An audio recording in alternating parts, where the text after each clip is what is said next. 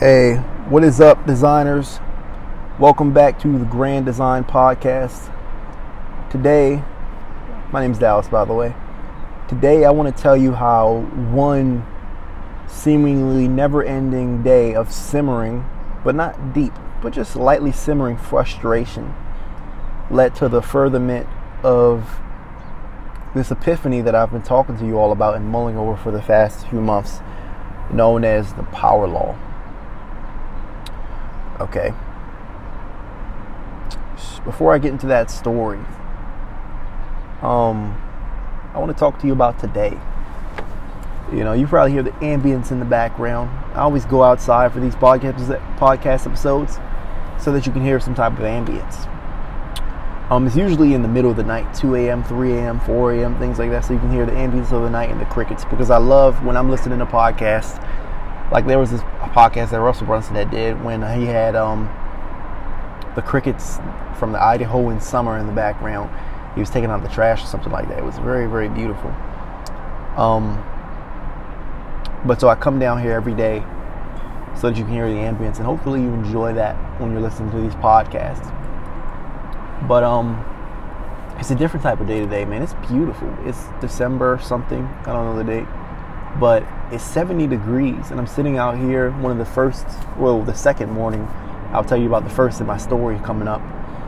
This is one of the first mornings where I'm actually up early and experiencing sunlight, and it's beautiful. Like, it looks like summer back home. These bushes right here in front of the apartment are lighting up, like they're dark green in the center, but where the sun touches on the top, they're like a light lime. And it goes for all the bushes and the palm trees in this area. The traffic is buzzing, the people out on the streets, people are happy, people are enjoying their time. It's a very, very beautiful scene that I'm looking at right now. The city is glowing. It's approaching noon. It's about 12:19. And so you can picture the scene, just a nice, quaint, summerish day. Like, you can hear it in the background, can't you? Some of the most beautiful moments of my life are just in these random serendipitous moments where I just look at the world and I'm like, wow, what is this that we have at our disposal? But anyhow, like I was saying, man, today's episode, I want to talk about, I want to revisit the idea of the power law. And in revisiting that idea, I want to expand upon what we've talked about in the earlier cases. I want to expand on that idea by telling you how diverse our applications of the power law should be, and how by understanding how nothing escapes the light of the power law, we can improve our lives.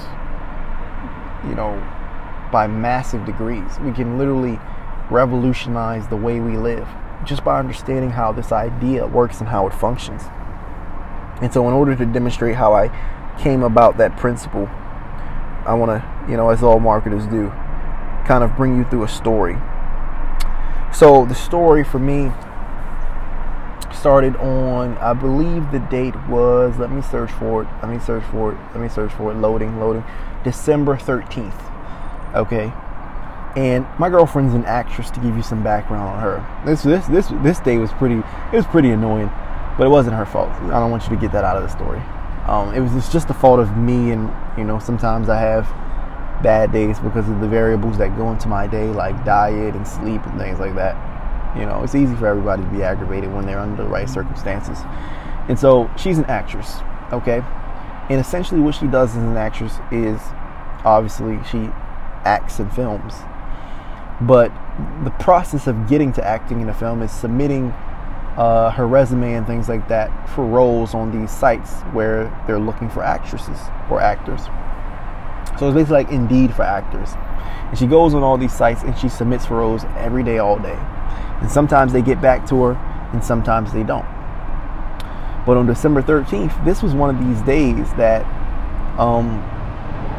another film studio or agency or whatever you might want to call it, got back to her, and they said it was 7 p.m. that day, 7 p.m. that night.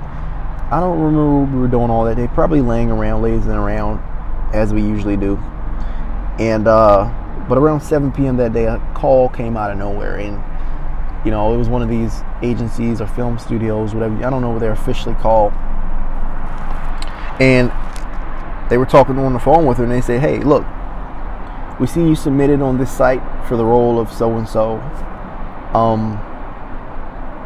And we want you to be on set. Are you available tomorrow?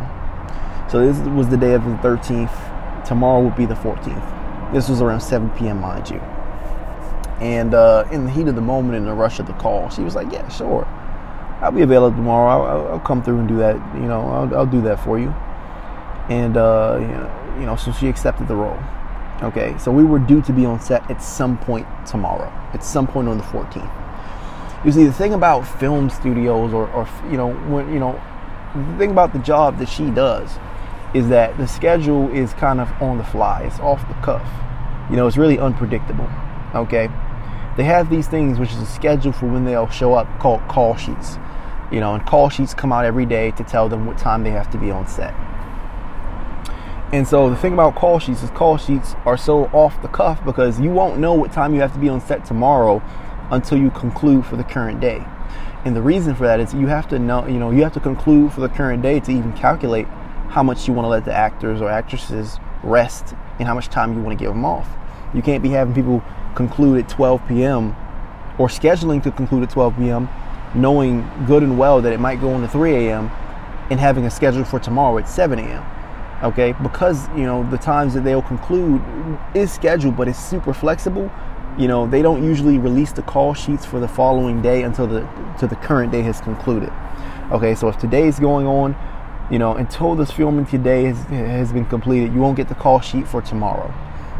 Okay, so she gets off the phone and she gets in this group chat with all the people who are coming to the set the next day. And in that group chat, they're supposed to release the call sheet for tomorrow's time. And so after the call, we go and resume our daily life. We, playing around and, she's probably playing, The Sims on a computer or studying her lines. I don't know what she was doing. I don't know what I was doing. This was about 10, 11 days ago now. It's about actually 8 days ago now. And so, but long story short, we end up, about 40 minutes away from home, 20, 30 minutes away from home, to be exact, 20, 30, not 40 minutes away from home. And we're at this restaurant, this fast food restaurant called Raising Cane's. Okay, it's a little drive-through thing. You drive through, and Raising Cane's is basically like Chick-fil-A with chicken tenders only. Not like chicken patties or anything like that. But they have a chicken tender sandwich. Raising Cane's is pretty good. Look them up if you want something nice to eat that you haven't eaten yet. Raising Cane's is pretty alright, pretty decent prices. We both get a meal that costs about $18 or $16 if I get the tenders also. But anyway, we're at Raising Cane's and it's pretty late at night. Okay, I would want to say it was about 12-ish a.m. at night. Going into the 14th. We still don't have the call sheet, but we're living life. We're not really worried about it. We figured if you're going to send out the call sheet late, the call time for tomorrow where they have to be on set would be at an hour, a decent hour. Everyone would be able to get sleep if you're sending it out late. Okay, so we're sitting there Raising Cane's, and the hour's getting late. It's like 1 a.m., 2 a.m. It's getting pretty late at night. And around 2 a.m., when we're sitting there eating our food or relaxing and watching, we like to watch To Catch a Predator in the parking lot and do cool stuff like that. They sent the call sheet. And right on the nose, we were right about the time. The time was in the afternoon, about 1 p.m. for the following day. But there was a stipulation to it that kind of threw off our entire strategy of, okay, we can be out and enjoy our time. And the thing that threw off our entire strategy was that we had to be up in the morning anyway, because everyone that was coming to set had to get tested for COVID-19. But whereas most film studios probably have on-site testing, we all had to go to the clinic in the morning when they first opened to beat the lines and get tested for coronavirus. Okay, and so we ended up rushing back home. I remember getting home at 3 a.m., 4 a.m. or something like that. It was probably about 3 a.m. And then immediately just making a beeline to go to sleep. Now, normally my sleep schedule is I go to sleep about 6 a.m., 5 a.m., wake up at 2 or 3 p.m. in the afternoon. Just because of coronavirus, I don't have anywhere to be. So my sleep schedule is kind of wonky. I watch Netflix all night and things like that. So we get home at 3 a.m. and I'm having trouble sleeping. I don't sleep till about 5 a.m., okay? And so we all have to get up at 7 a.m. So she wakes me up at 7 a.m. and Raising Cane's was the only thing. These are the variables I'm talking about that add towards irritation. Every emotion in life is not just you mentally control yourself. There are variables that go into our emotions. And so I hadn't eaten much the day before. All I really had was that Raising Cane's. It was like my first and last meal of that day, which I usually stay up through the night and snack and things like that, but we weren't allowed to. And so I wake up in the morning and already I'm starving. Wake up in the morning, we live in LA, the air is made of dirt, so my throat's dry as well. My eyes are like kind of strained, like when you don't have sleep, so I'm sleepless. Essentially what I'm describing to you is that I wake up in the morning in a weird, irritated, grumpy type of mood. Okay? And so it reminds me of those days, like back in the day, I used to be a wrestler when I was in high school. And as a wrestler, one of the most like unforgiving moments is like when you would have to go through a tournament on the weekend. Okay, so you would wake up on the weekend on like a Saturday or something like that, and you would have to wake up at like 4 a.m. or 5 a.m. because the tournament weigh-ins were like at 6 or something like that. It would be pitch black, middle of the Maryland winter, 20 degrees outside. My parents would be mad that I had to wake them up. You know, we would go to the car, the air conditioner in the car, if it didn't heat up yet, it would be blowing freezing cold air, and we got to go to this tournament in the middle of the night, completely starved because you were cutting weight and weigh in. Like, it was just completely ridiculous. And I kind of felt like that this morning. You know, I got up, I went outside, got in the car. It was oddly bright because I wasn't used to seeing sunlight for the last few months, but it was oddly bright. My eyes were straining, and on the way there, we were going to the downtown urgent care. You know, I just kind of, I was in a bit of a foul mood, I'm not going to lie. And as the day, went on, you would think it would get better, but, the mood was, further exacerbated, because we got to this clinic in the city, and, they said it's free parking. We had to circle the building a few times to even find the parking, okay? Added alongside that, when we got to the building, we got there about 7:30 because the building opened at 8. We wanted to beat the lines. There was about 50 people outside of the building already. Just irritating. And so we go park the car, we get out, we go back to this line of 50 people. And by that point in time, you know how it is. Like, you're not mad, but you're like just making like snarky, snide comments here and there. You see yourself doing it. That's kind of what was going on. We were both kind of irritated, like, come on now, like, this is just like ridiculous. There were other situations that actually had been boiling under the surface in the background that occurred that led up to this irritation, but we were both making like smart little comments. 8 o'clock passed when the clinic was supposed to open, and guess what? The line of about 50 people was about 100 people now, and it still wasn't moving. 8:30 comes around, the line's still not moving. But oddly enough, as I had been irritated, it was a beautiful day, just like today. And so the sun was coming up. It was about 7, 8 o'clock in the morning. You know what type of sunlight I'm talking about. Nice, beautiful, light yellow sunlight. Even though we were in the city, and the city was kind of dirty and dingy, and we were like a block from Skid Row, and, these buildings, like, we were in a city, so it was a city vibe, but there were trees along the sidewalk, little palm trees, and it was light sunlight. It was beautiful weather. It was like a tinge, like, when like it's like winter or fall time, but it's just hot enough to where you can wear a t-shirt and you'll be perfectly fine. It's like that perfect balance, just like today, probably 65, 70-ish degrees. And so, there were two emotions that were kind of like oscillating back and forth with me. When I would switch my attention to like the clinic, it'd be a little bit irritated, but then, I'd switch my attention back to like the surroundings and in life and these conversations that me and my girlfriend were having standing outside of this clinic, and it'd be lighthearted, it'd be better, it'd be joyous. So we would oscillate between the two, and sometimes they would mesh in the middle, and smart comments would come out of that. And so in our conversation, in this weird blend of emotions, I kind of got to kind of talking crap that I shouldn't have been talking. I started to talk about well, first up, I looked up and I realized an anomaly across the street. Okay, I'm going to go on Google just to verify what it is that I'm saying, so that it makes sense when I share it to you. So I look up at the buildings along the other side of the street. I'm going to the Google Street View, by the way, if you're probably wondering, like, what is this dude doing? Talk to us. I'm going to talk to you, I promise. I'm going to the Google Street View, though. All right, here it is, Google Street View. Here's the urgent care downtown. I know you can't see it, but anyhow. I'm just making a point here. So I'm looking at these businesses on the other side of the street, just out of pure curiosity, and I'm reading the titles on these buildings. Okay, this goes on and on as far as the eye can see. One of the businesses named e-cigarettes. One of the businesses named Vapor Exotica.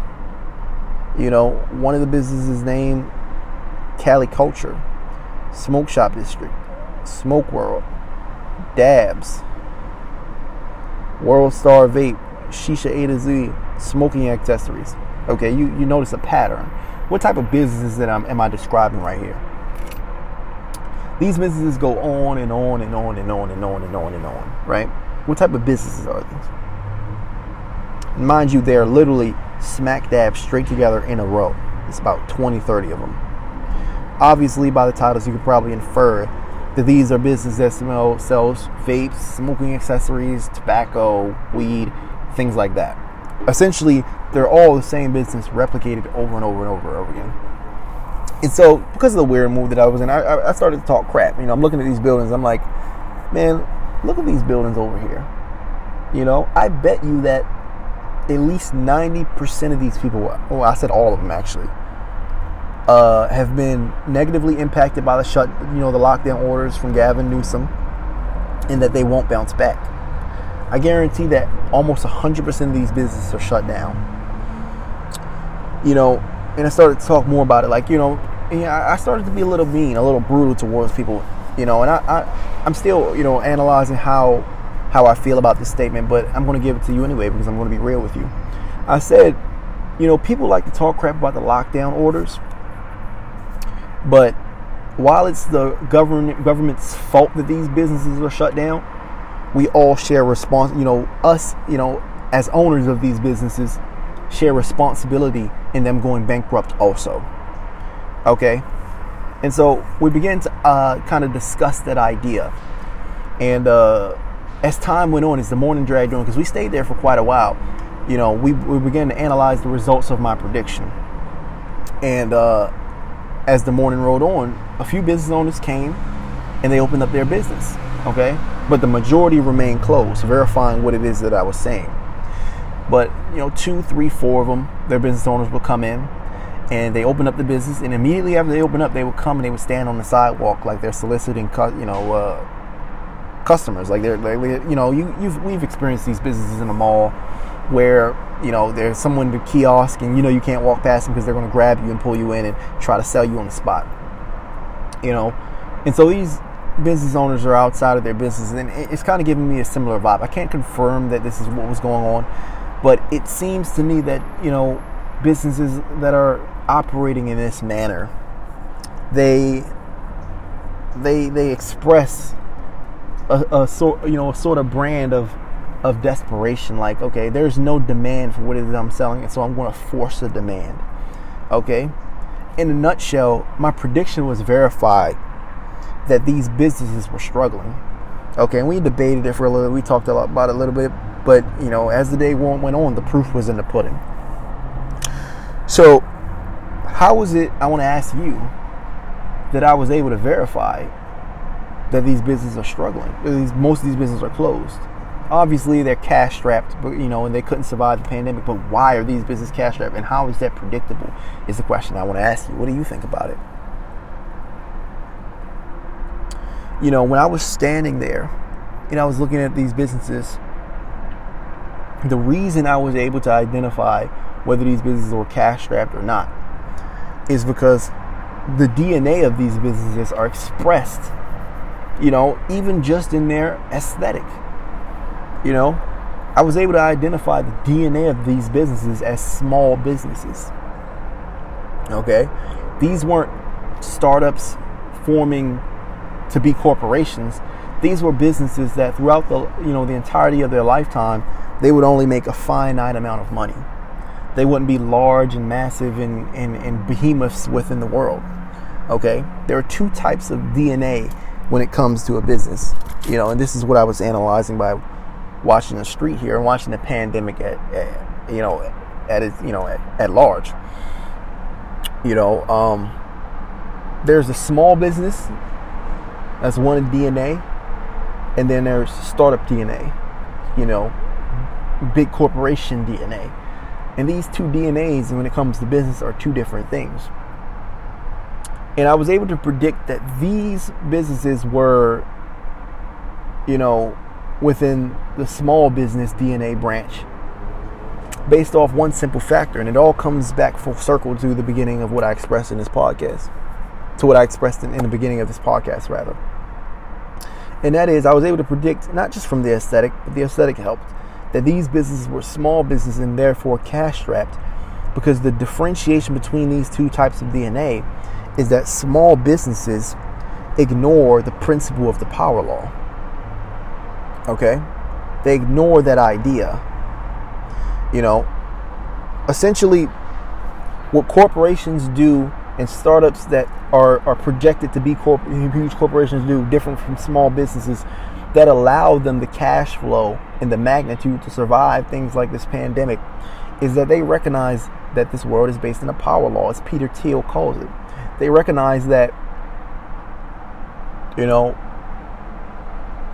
within every industry, there is a monopoly. And if a business is to be a big business, if it is to have that true startup DNA, it has to aim to secure a monopoly, mostly by creating a new category of business altogether. Whereas what small business do is they completely ignore this idea. And this is expressed even in the factor of these names. These businesses are straight side by side towards their competition. They're literally shoulder to shoulder with their competition. It displays obvious ignorance of this idea, this power law. Okay? It is, because what acceptance of the power law is that the acceptance of that I cannot create something that, for lack of better words, already exists. And you're already ignoring that power law if you're shoulder to shoulder with something that already exists, is essentially what I'm saying. Okay, so I was able to predict that which businesses are going to make it and which not, because small businesses don't even have the power to reach great magnitude and reap great cash reserves. Okay, I talked about this a little bit on my Instagram story. Hold on, I'm watching people in the streets here. Sorry, I paused it because I was being nosy. But I posted this graphic on my story to demonstrate the difference between, big business and small business, for a lack of a better word. Okay. So it's this graphic that is on social media, and it says Tesla versus the world. Okay. It says Tesla has a market cap, which is the valuation of the company, which is worth of $659 billion. Okay. Comparing that to, this graphic compares that to a series of other companies. Subaru, Nissan, Ford, Chrysler, Honda, BMW, General Motors, Mercedes, Volkswagen, Toyota. So about, 10 different companies, just about.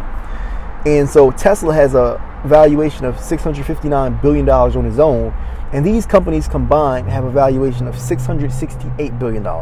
Slightly more than a solo Tesla. Okay, but by comparison, Tesla has a revenue of $28 billion. And these other companies, they have a gross revenue of $1.3 trillion. So significantly more than Tesla. And people like to say, why does Tesla have such a high valuation when when compared to these other companies, a far greater valuation, when all these other companies have a way higher revenue? Even Toyota by itself has a way higher revenue than Tesla. And so the question comes to be, why is Tesla valued so high? Is Tesla a bubble? And that question is simply answered by the fact that Tesla is a startup, or it was a startup, and it's going to be a large corporation. Tesla is not ignoring the idea of the power law. Okay, so what does that mean? Companies, people think it's valued by revenue. Companies are evaluated by revenue, but really, companies are evaluated by how much they pay. How well they pay attention to the power law and abide by it.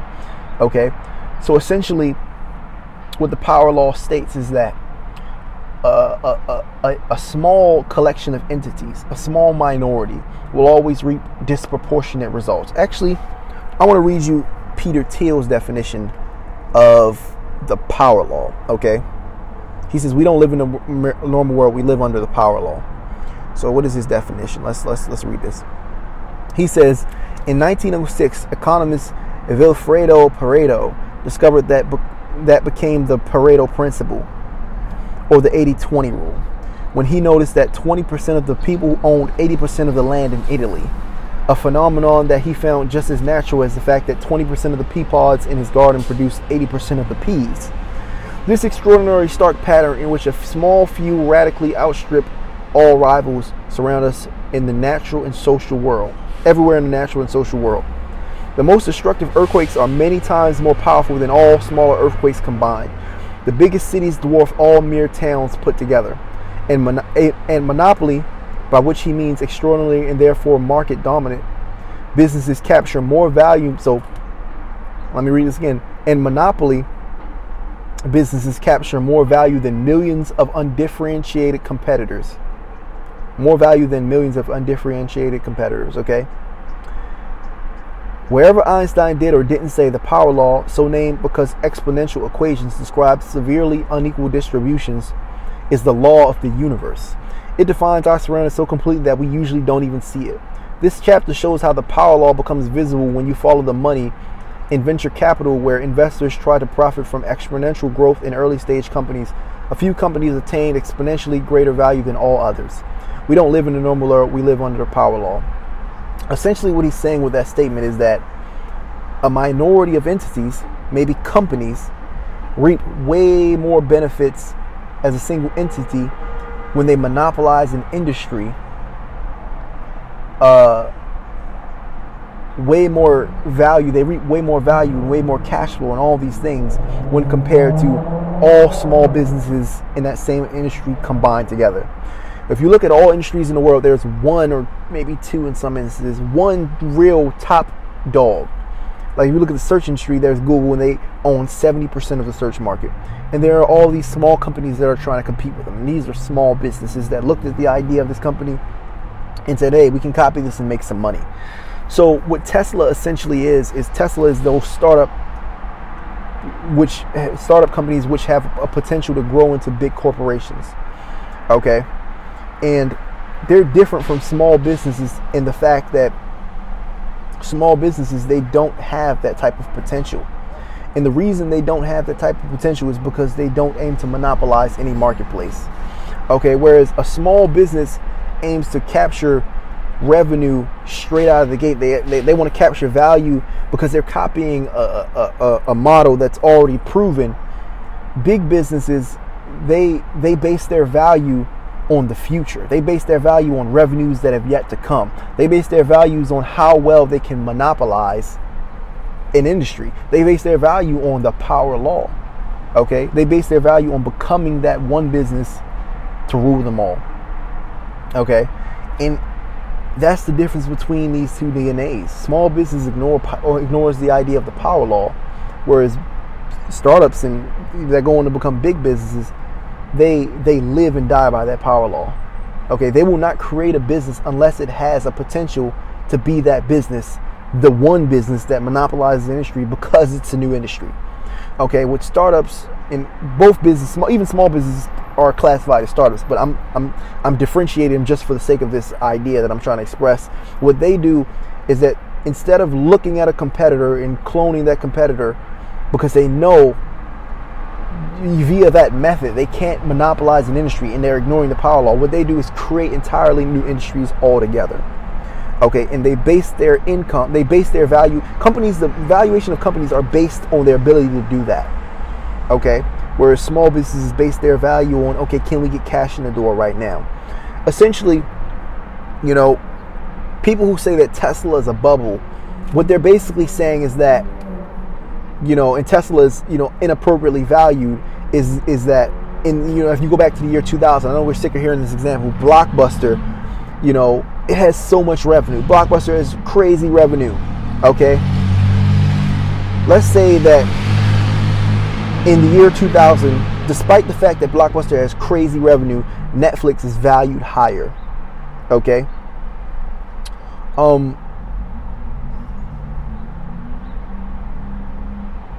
Would you say that Netflix was a bubble? Right? Blockbuster has higher revenue. Why is it valued lower? Okay? It's because you have to realize that the monopoly that Blockbuster had is in a dying industry, just like the monopoly that these car companies have is in a dying industry, whereas Netflix is growing. If you were to say that Netflix is a bubble and it's valued inappropriately, now look, it's the most valued film company, or whatever you want to define it as, on the planet. You would be wrong about its valuation, because its valuation is strictly based on how well it's abiding by that power law. And as I was stating before, small businesses, they completely ignore that power law. What small businesses do that's different from, that shows their ignorance to the power law is that they go into markets where there's a lot of competition, because there are proven models that work. Like, let's say you see a hair salon making money, so you try to make a hair salon. Okay? What small businesses do is they want to get to the revenue immediately. They want to get to the cash immediately. And because of that, they lose out on all potential future revenues, because they enter industries that are proven, that already have category kings, that already have monopolies that they can't break into.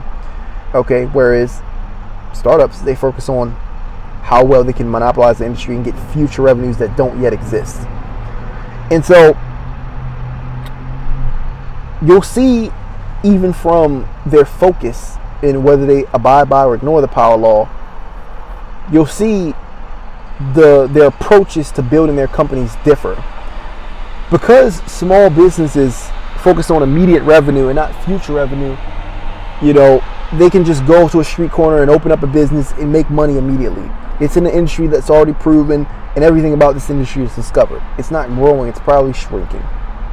You see, on the other side, a startup that's aiming to be big like a Tesla, a lot of these industries, because they're focused on future profits, they won't just go and try to market their business and get cash out the door. What they'll do is they'll sacrifice current income for future income, and so they'll be unprofitable for a while. And because of that, their method differs. And most of these businesses that become big businesses, they go and they have to get venture capital, because they're not profitable in the now, because their profits are not based in the now. And that's why you'll see companies like Tesla, LinkedIn, PayPal, all these different companies, not turn a profit for more than even a decade. Okay? Because their profits aren't here. They're in the future. And that's why venture capitalists will invest in these companies that aren't profitable, because they realize their profits are reaped a long time into the future. Their profits are not now. Their profits are in the idea that they can monopolize something that hasn't even been created yet. Netflix, in the era that Netflix was presented in, streaming, because of the lack of computers or way more other factors, wasn't even a viable option. But if you could see where the future is going, that computers will be everywhere and they'll be accessible to everyone, and suddenly streaming makes sense and the profit for it, you can see its way out. Now, is there any company right now that's adequately competing with Netflix? No, because they monopolized that vertical, because that was their focus from the very jump. The ways that you conduct your business, whether you ignore the power law or you don't, this is what, the future of your business and its magnitude, its potential magnitude, is strictly based on whether you can monopolize a field or a category, or whether you can't. Okay, and if you can't, you're going to be serving in an industry that has a category king that is fat and fulfilled, and you're going to be one of the smaller businesses in the industry that, one of those just another business, just another cell phone, just another car manufacturer that are picking up on the scraps. You'll be like all these other businesses that are, car companies that popped up, and they're not valued very highly, despite the fact that they're making considerable amount of revenue. And the billionaires will be over at these electric car companies that, planted their value in future operations. And that's why I can look at these businesses across the street and say, a lot of these businesses are probably failing during the pandemic, because they don't have a monopoly on anything, because their revenue, their best days of revenue are right here, right now. And that's clearly demonstrated by the fact that they replicated the competition and which is evidenced by the fact that the competition is right next to them. It's like 30 of the same exact business. Okay? No one here has a monopoly on this idea. No one here has future revenues that they're reaching for that others just don't see. And because of that, they're limited in their opportunity and limited in their cash reserves. And when something like a pandemic comes along, they're crushed. You know, a lot of people say the economy is going to fail because all these small businesses are going under. But I don't think a lot of people realize that even the economy is a power law. Most of the money that's moving in the world is moving because of big business. You could probably eliminate most, like 99% of small business, and it wouldn't make a difference. Because the power law applies to that vertical too. You know, 1%, a small minority will reap disproportionate results. So a small minority is responsible for all the movement of capital in the world. And every business that falls under that, all these mon pas that can disappear, and you know, the 99% of results that are coming from that 1% will still be there. It'll still be going strong. As long as Target and Walmart and Apple is going on, we don't need anyone else. And so the objective, if you want to survive, you know, because it is our responsibility to survive as business owners, is to choose to be a Target or an Apple or Tesla, the companies that will make it through pandemics, because they base their value in the future, and therefore they reap disproportionate results in terms of revenue and resource and magnitude and all those different things. The power law is extremely important. Okay, but I didn't make this podcast episode just to, which is particularly why I stopped, you know, in my ghostwriting business already. I had a ghostwriting business, was making a little bit of money, and I stopped operating that ghostwriting business. And the power law is exactly why. I realized this business doesn't abide by the power law, and I don't want to be one of these small, cramped, just another ghostwriting business that's not making a lot of money. Okay, people say, oh, you can market your business and it'll become big. No, that's not how it works. You don't market your way to becoming a category king. You don't market your way to a monopoly. You move and create a new market to create a new monopoly. Perfect example is Tesla. Tesla has $0 in marketing budget. Their marketing budget is zero. And on top of that, they don't even have a chief marketing executive, a chief marketing officer. You know, but they're a massive company despite. And why is that? Because marketing is not the vehicle that allows these businesses to become massive. It's the creation of something brand new. It's the creation of a new vertical. Because if you create a new vertical, you create a new industry, and you're the only one there, you own 100% share of that market. You understand where I'm going with this? And so, it's not the marketing. These small businesses can market as much as they want, but their DNA, you know, determines what they are. And their DNA is based off, are you ignoring the power law or are you not? And so all, you know, the magnitude of our operations and whether we can survive things like pandemics, whether we can be everywhere and reap the most revenue and be a unicorn is really based off this law. Are we monopolizing something? And so I popped into this podcast episode. Oh yeah, as I was saying, yeah, that's why I stopped working in that ghostwriting business, because it would have just had a small share of a big industry, not a monopoly over a big industry, you know. And so I moved to a different vertical where, you know, people say, "Oh, why are you choosing to be broke? Why are you instead of just going over here and getting the immediate cash flow from this ghostwriting? Why are you choosing to be broke right now and suffer and do, you know, and have a low credit score and try to fight your way to the top of an opportunity that might not even go very well?" It's because I can actually get cash flow immediately out of my ghostwriting business right now, or out of a ghostwriting business right now, and I can make money off of that. But I'm just working on an opportunity that doesn't have the capacity, you know, the capabilities to become massive. And so I'm basically digging my own ditch. And when a pandemic hits it or something like that, it'll immediately wipe my business out because its future doesn't reward me very well. And so I stopped going through that ghostwriting business in search of an opportunity that I can monopolize, in search of a category that I can monopolize. And so I wanted to say, like, a lot of people, you know, understand the power law very well. We discuss it in this podcast a lot. But, you know, just having that conversation with my girlfriend and talking about these businesses that were on the street got me thinking, like, how widespread is this idea or this theory of this power law? Okay? And it got me talking about, it kind of got me talking about, you know, relationships. You know, a lot of people, the way they run their relationship is because we were talking about the power law, and then we kind of transition from that. A lot of people, the way they run their relationship is they're with partners that, to some capacity, they hate them. You know, is this something that you've seen or experienced? You're a partner that hates you or doesn't want to be with you, or they're underwhelmed by you. You know, they don't really like you too much. Power law is all encompassing. You know, you might say, "Oh, I do everything for this person." They continue to complain. I do this, and there. I take out the trash. I do the laundry. I go to work. I pay the rent. I take care of the kids. Why does this person love me and respect me? Why? I go out on the dates. You do a bunch of things for this person. They don't love you or respect you, right? Take my advice. Take my part of it. I'm broke. I don't even have a bank account. Okay? I treat my girlfriend very, very well. Very, very well. You know, because she deserves the world. She deserves everything. She's the most fantastic person I've ever met. You know, and I don't think that will ever change. You know, that's all me. You know, and you know, I love that woman.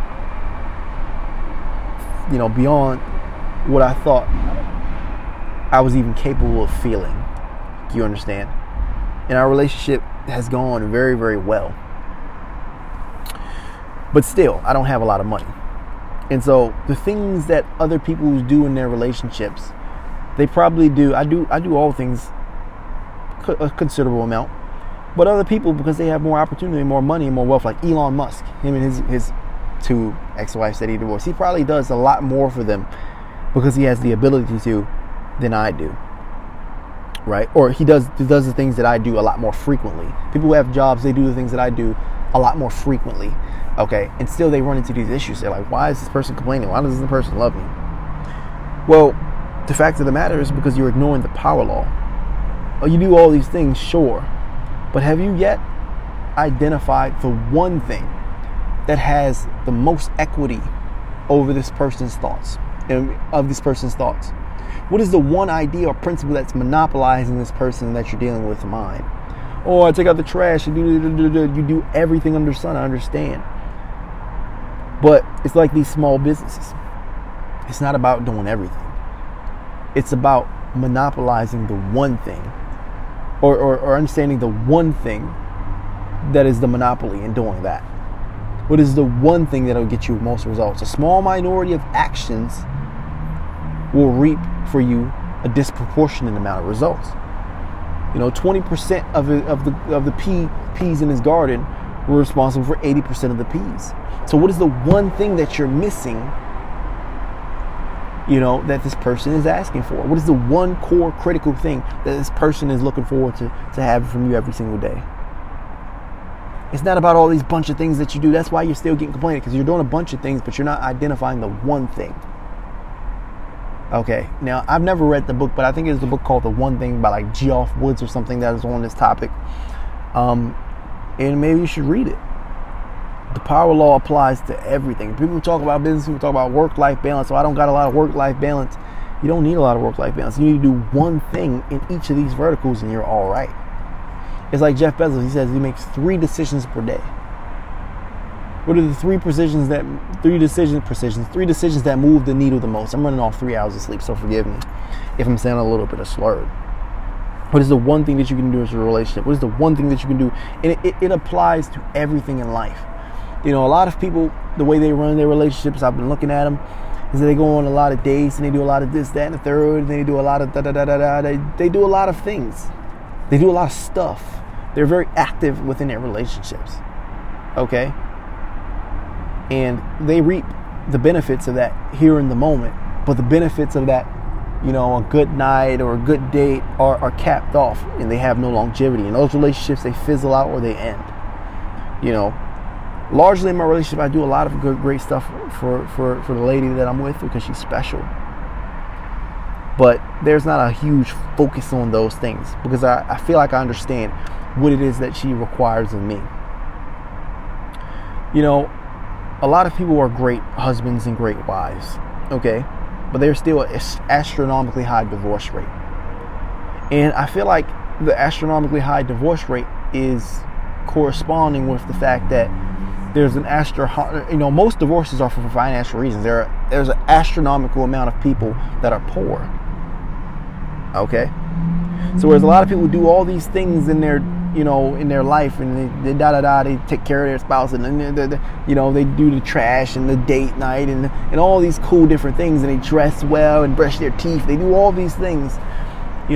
I feel like they're ignoring one of the more obvious principles, one of the more obvious monopolies that that rules their partner's minds. And so a lot of the times I may put aside dates or all these different things. I might put aside a lot of these things, which I don't put aside them. I do them at a well enough degree, but there's not an extreme focus on these things. I put aside a lot of these things to focus on one simple thing, which I'm a male, and I don't know if this applies to all male. I don't know if it's a women thing. I don't know. But, in my personal experiences, this is one of the things that has been required of me and males within my lifetime.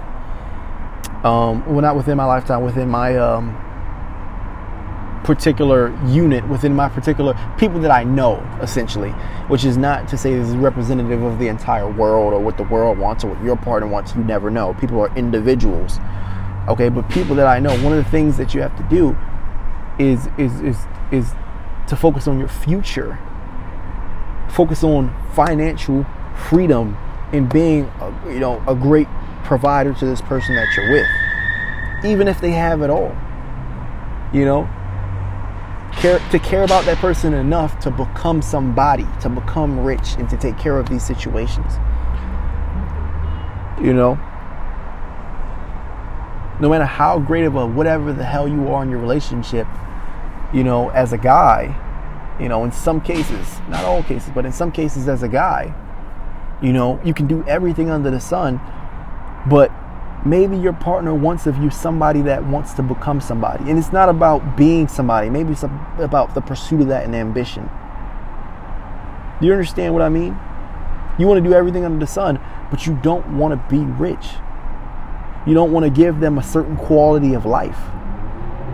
And you've been selfish about that. You want to do the easy things. I brush my hair, wear the outfit, go out on a date, get the gift, take out the trash, make the food. You want to do all these different things, but the one thing that you're not doing, like I said, 50% divorce rate.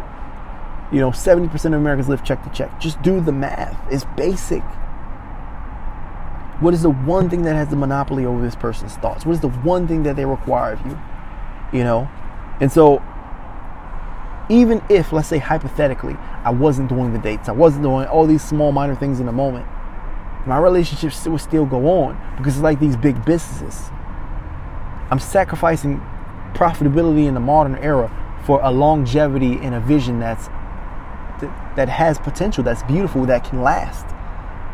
And if a pandemic hits, like an accident or something happens in a relationship, or somebody's feelings get hurt, or something happens, we can actually make it through that, because the long-term vision is there. You do all these small things, but you don't do the one thing that matters. Let's say an accident happens. Most divorces are for financial reasons. Let's say you lose a little bit of money. You go through a crisis financially. It wipes you out, because you're not doing the one thing that matters most. So look at your life. Look at all the ways in which you try to exceed and excel and expand yourself. And realize, man, there's only one answer. Now, in terms of the financial thing, I do want to talk about that, because I don't know particularly if the answer is cash or financial freedom or being a provider or anything like that. I feel like, that's part of having a successful relationship. But I feel like that's just a symptom of an underlying principle. Okay, and the principle is that a rich life is a fun life. And so the principle underlying is that this person doesn't want riches or money. They want freedom and fun. And you can provide freedom and fun without having money or without being rich or any of these things. So you want to identify what is the thing that have monopoly over your thoughts, and what is the core principle that's guiding it.